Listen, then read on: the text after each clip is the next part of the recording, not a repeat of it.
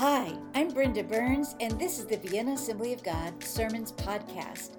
Thank you for listening. It's an honor to share this time with you. Learn more about the ministries of Vienna Assembly of God at viennaag.com. Please leave your comments and reviews on the platform where you're listening. And now for today's message.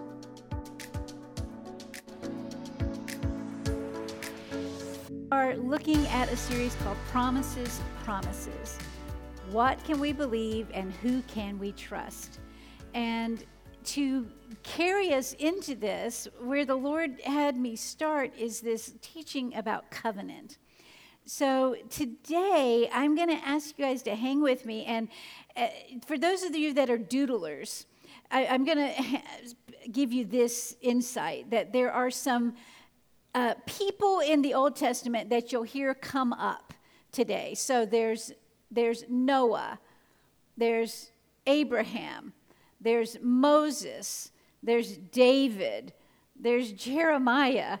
And if you want to create your own little icon for each one of these, that might be a good way to help you track along with us here as we are covering a wide span of time in the Old Testament. But it takes kind of visiting each of these people in the scripture in order to understand covenant. So that's what we're going to do. Okay, so are you ready? Are you ready for us to dive into this? Well, last week we began looking at God's covenant relationship through how he made the covenant with all humanity when he promised Noah after the flood that the earth would never again be destroyed by a flood. Then we saw how he initiated the covenant with Abraham and the promise that through Abraham's descendants, all people on earth will be blessed. So as we look more today at this understanding, I do want to say this, that this teaching is what the scripture calls meat.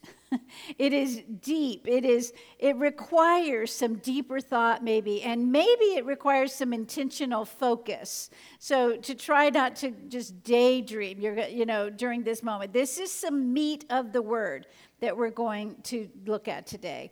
It includes stories and narrative from the Bible, things that happened in ancient times, and it can feel both wondrous and irrelevant. What, that sounds cool, but what does it have to do with me? And that's the point, actually.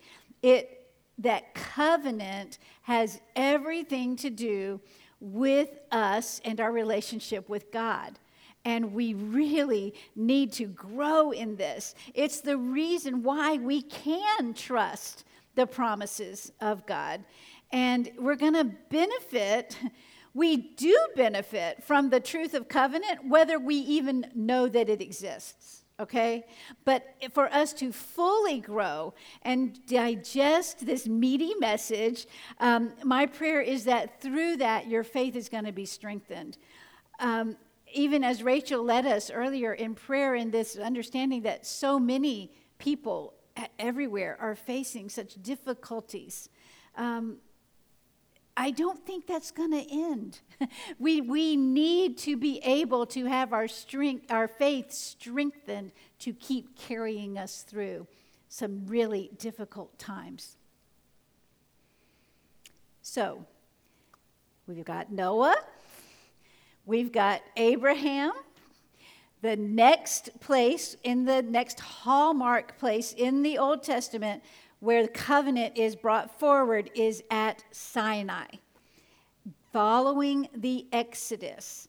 So we know what the Exodus means, right? That is when the nation of Israel had been in Egypt, they've grown, and now they've been enslaved because that Pharaoh did not remember Joseph and how God had used Joseph to save the whole nation.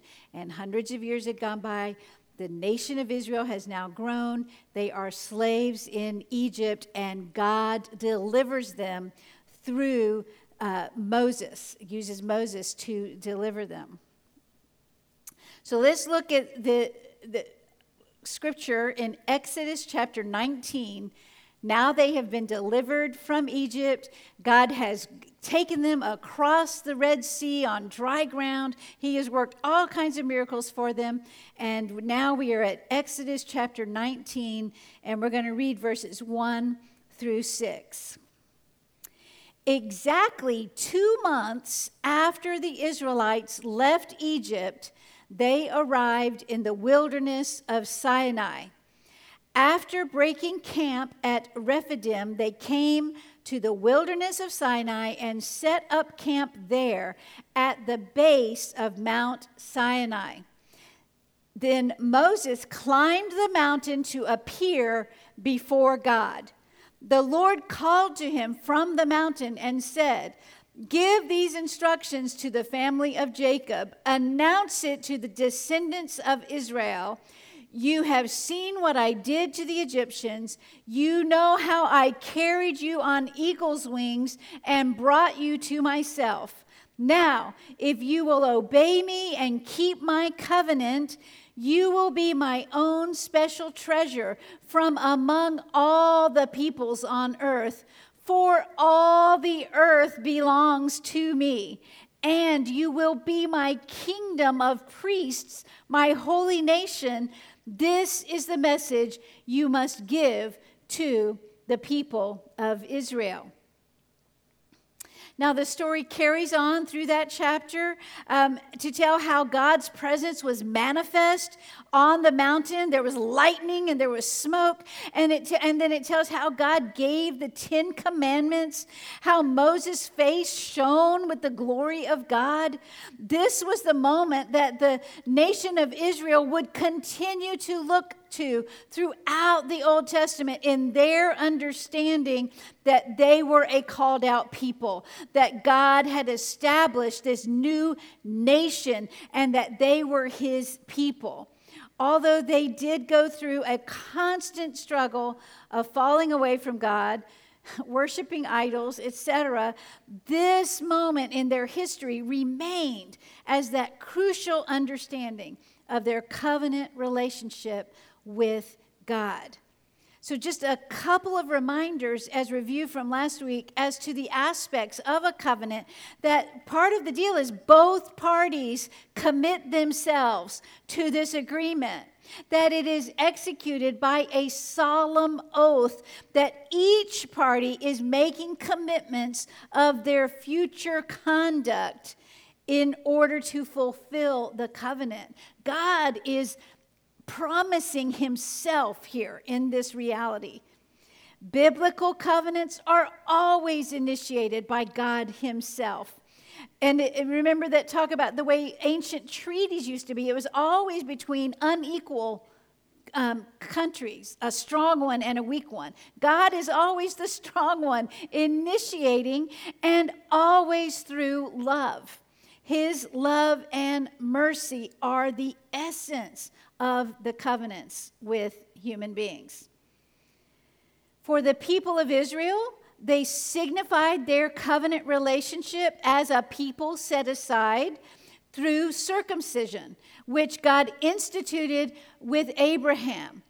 At Sinai, they committed to God to obey him and to live according to his commandments. Now, we know that things didn't always work out that way. Even within a matter of days, they had made a golden calf and began worshiping an idol. And for us, sometimes it can feel like just shaking my head, like, what? Where did that come from? But the reality is God remained faithful. His love continued to be with his people, even through the many failures. The next hallmark covenant is in the Old Testament is the covenant with David, that a descendant of David would remain on the throne of Israel. So a lot happened between Moses and David, okay? And we're not going to preach all of that this morning, but a lot happened. Moses carried them through the wilderness for 40 years. They finally come to the edge of the promised land, and it is time Moses is going to die. And that's where the book of Deuteronomy has the renewing of the covenant. And he reminds them of this covenant that God made at Sinai. And then Joshua is his follows him as the leader and leads them into the promised land. And there's all the conquering of the lands. And then you go through the book of Judges, and a lot more shaking our head and what in the world is going on here. And then we come up to the time of a king being established. And Saul was the first king. He failed to remain faithful to God. And then David is the king. And so there we are. There's a few hundred years that I just said in about 3 minutes there. Okay, so now we are up to David. And let's look at 2 Samuel chapter 7. I'm going to read 8 through 11 and then verse 16. And this is the prophet Nathan speaking here. God speaking to Nathan. Now go and say to my servant David, this is what the Lord of heaven's armies has declared. I took you from tending sheep in the pasture and selected you to be the leader of my people, Israel. I have been with you wherever you have gone, and I have destroyed all your enemies before your eyes. Now I will make your name as famous as anyone who has ever lived on earth. And I will provide a homeland for my people Israel, planting them in a secure place where they will never be disturbed. Evil nations won't oppress them as they've done in the past, starting from the time I appointed judges to rule my people Israel. And I will give you rest from all your enemies. To verse 16, your house and your kingdom will continue before me for all time, and your throne will be secure forever. So this is a promise that God gave to David that expanded or modified the covenant. Note that this declaration includes this promise of land, which was always a part of the covenant from the time of Abraham to Sinai. It is still here in this covenant. This was a modification of the covenant tradition, adding this promise for David's royal lineage. This promise is understood by Christians to be a messianic covenant, that it adds this reality that an heir of David will forever be on the throne. So I'm reading from a Bible dictionary here to help explain this, but there were descendants of David for several centuries on the throne in Israel, and then when the nation divided in the smaller kingdom of Judah, but David's lineage continued up until the time of what is known as the exile. The exile is when the people of Israel had continued in their rebellion, had continued in their idol worship, had continued in their unfaithfulness to God, and not fulfilling their end of the covenant, okay? And it was finally the judgment of God came to pass, and they were captured by Babylon and taken into exile. So in the natural line of things, it could look like it was the end of that covenant. But what we understand is that the everlasting nature of this covenant with David was brought out through the expectation of a Messiah who would be born of David's descendants. And in the Gospels of Matthew and Luke, they both make a point to Jesus being descended from David. And the New Testament extends the prophecies that concur with these realities, that there's going to be a new covenant and that Jesus fulfilled all of the aspects, okay? So that brings us up to the time of the exile.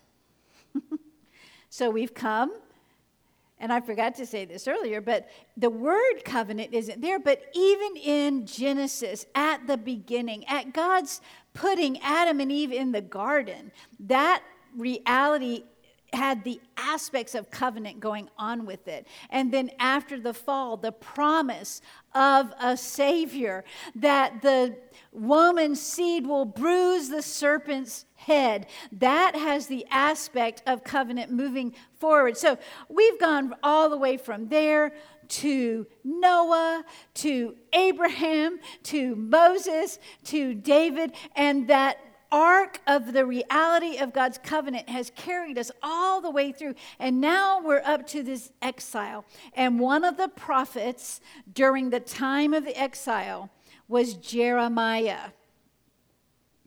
And here's what Jeremiah said from the word of the Lord in chapter 31, starting at verse 31. "The day is coming, says the Lord, when I will make a new covenant with the people of Israel and Judah. This covenant will not be like the one I made with their ancestors when I took them by the hand and brought them out of the land of Egypt. They broke that covenant, though I loved them as a husband loves his wife, says the Lord. But this is the new covenant I will make with the people of Israel after those days, says the Lord. I will put my instructions deep within them, and I will write them on their hearts. I will be their God, and they will be my people." We understand that in the New Testament, Testament means covenant, that we have received the fulfillment of this prophecy. So just one of the places that talks about this in the New Testament, 2 Corinthians chapter 3, verses 6 through 9. The Apostle Paul says, "He has enabled us to be ministers of his new covenant. This is a covenant not of written laws, but of the Spirit. The old written covenant ends in death, but under the new covenant, the Spirit gives life. The old way, with laws etched in stone, led to death, even though it began with such glory that the people of Israel could not bear to look at Moses' face, for his face shone with the glory of God, even though the brightness was already fading away. Shouldn't we expect far greater glory under the new way, now that the Holy Spirit is giving life? If the old way, which brings condemnation, was glorious, how much more glorious is the new way, which makes us right with God?" Okay, so I've given you a lot of meat and several places in the scripture that tell us about covenant and to understand this reality. We live in the new covenant promises of God. They are fulfilled in Jesus Christ. This is the arc of the biblical narrative, that God has made a way for us to be right with him, always initiated by love.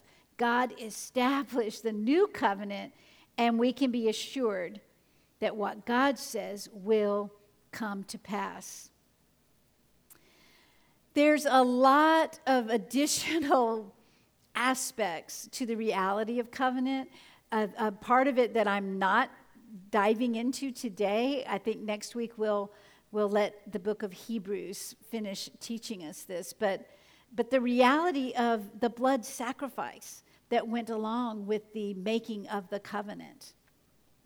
But another aspect that I want us to consider today and to think about the promises of God, the reality of something that you may be seeking God for.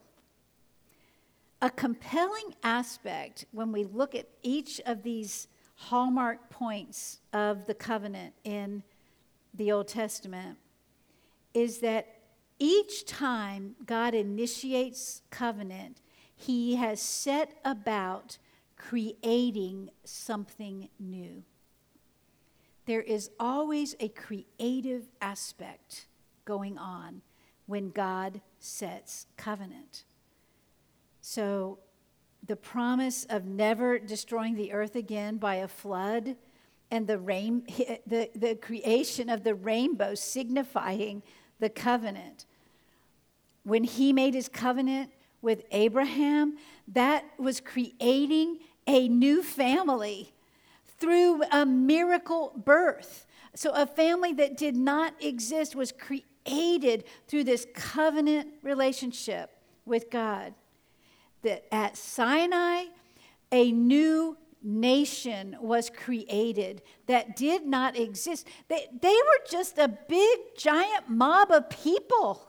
and God created a nation, instituting laws and government and everything they needed in order to be able to grow forward as a nation. He created that in that moment of covenant. He created a royal dynasty with the promise that a descendant of David would always rule. And so every time there's creative power going forward. The most profound reality of the new covenant is that this reality, that the new creation is for everyone who is in Christ. So 2 Corinthians 5:17 says, this means that anyone who belongs to Christ has become a new person, a new creation. The old life is gone, a new life has begun. This is what happens when we enter into covenant with God, is something completely new that wasn't there before. A new creation is there. And this is the reason why we can hope in the promises of God. Because he is the creator. He is the one with the power to make all things new. He is the one that can fulfill any promise, no matter how dire the situation may seem, because he is our creator God. And he has been proven to be faithful through the ages. He came in the form of a human to give himself as the perfect sacrifice, to bring this new covenant into being, and to bring the reality of this new life to each of us. So the scripture says, the same Spirit that raised Christ from the dead lives in you. The same Spirit that raised Christ from the dead is writing the new covenant on your own heart. It is no longer just on tablets of stone or written with ink. It is written in our heart. And that is what gives us the power and the strength to move forward and live as new creations. Amen? Amen. So the meat of today is important because we can just go around tossing this word covenant and not even understand exactly what it means. I want you to understand that this is something from all of human history. From all of God's interaction with us is this reality of his faithfulness and his covenant relationship with us. And that's what we are going to now celebrate as we come to the table. We're going to receive communion together, and we're going to do it differently today. And so those of you that are joining from home, we may wind up needing to say goodbye before. I'm going to let our tech team decide how to do this, frankly. I'm going to ask Rachel to come up. You won't be able to see me because I'm going to go down here to distribute the elements. But here's what I want to do. When we come to the table, we are reenacting the Last Supper. And reenacting can sound sort of like pretend play or something, but that's not what it is. It is an act of worship in our body to come to the table of the Lord together as new creations in Christ and remember him. Remember that he came as a human, that he sacrificed himself, that God himself took on flesh and became what the Bible calls a servant, a slave to all, and submitted to death, even death on the cross. And the reason for that is to establish this new covenant. And that's when Jesus said at the Last Supper, he gave out the bread and blessed it and said, "This is my body given for you." And then after supper, he took the cup and he blessed it and he gave it to them and he said, "Take, drink, this is the new covenant in my blood, which is shed for you." So what I want us to do today, as Rachel is singing, I want those of you that are in the room to move. Instead of just coming to you, I want us to come together, receive the elements. We'll stay up here and then take them all together and receive this in remembrance of him. I'm being intentional in changing this pattern. We've asked the Children's Church to come up so that we can do this together. I want us to experience this movement in our body and keep in mind the reality of what the truth of our covenant relationship with him means, that we are new creations in Christ. Amen. Amen.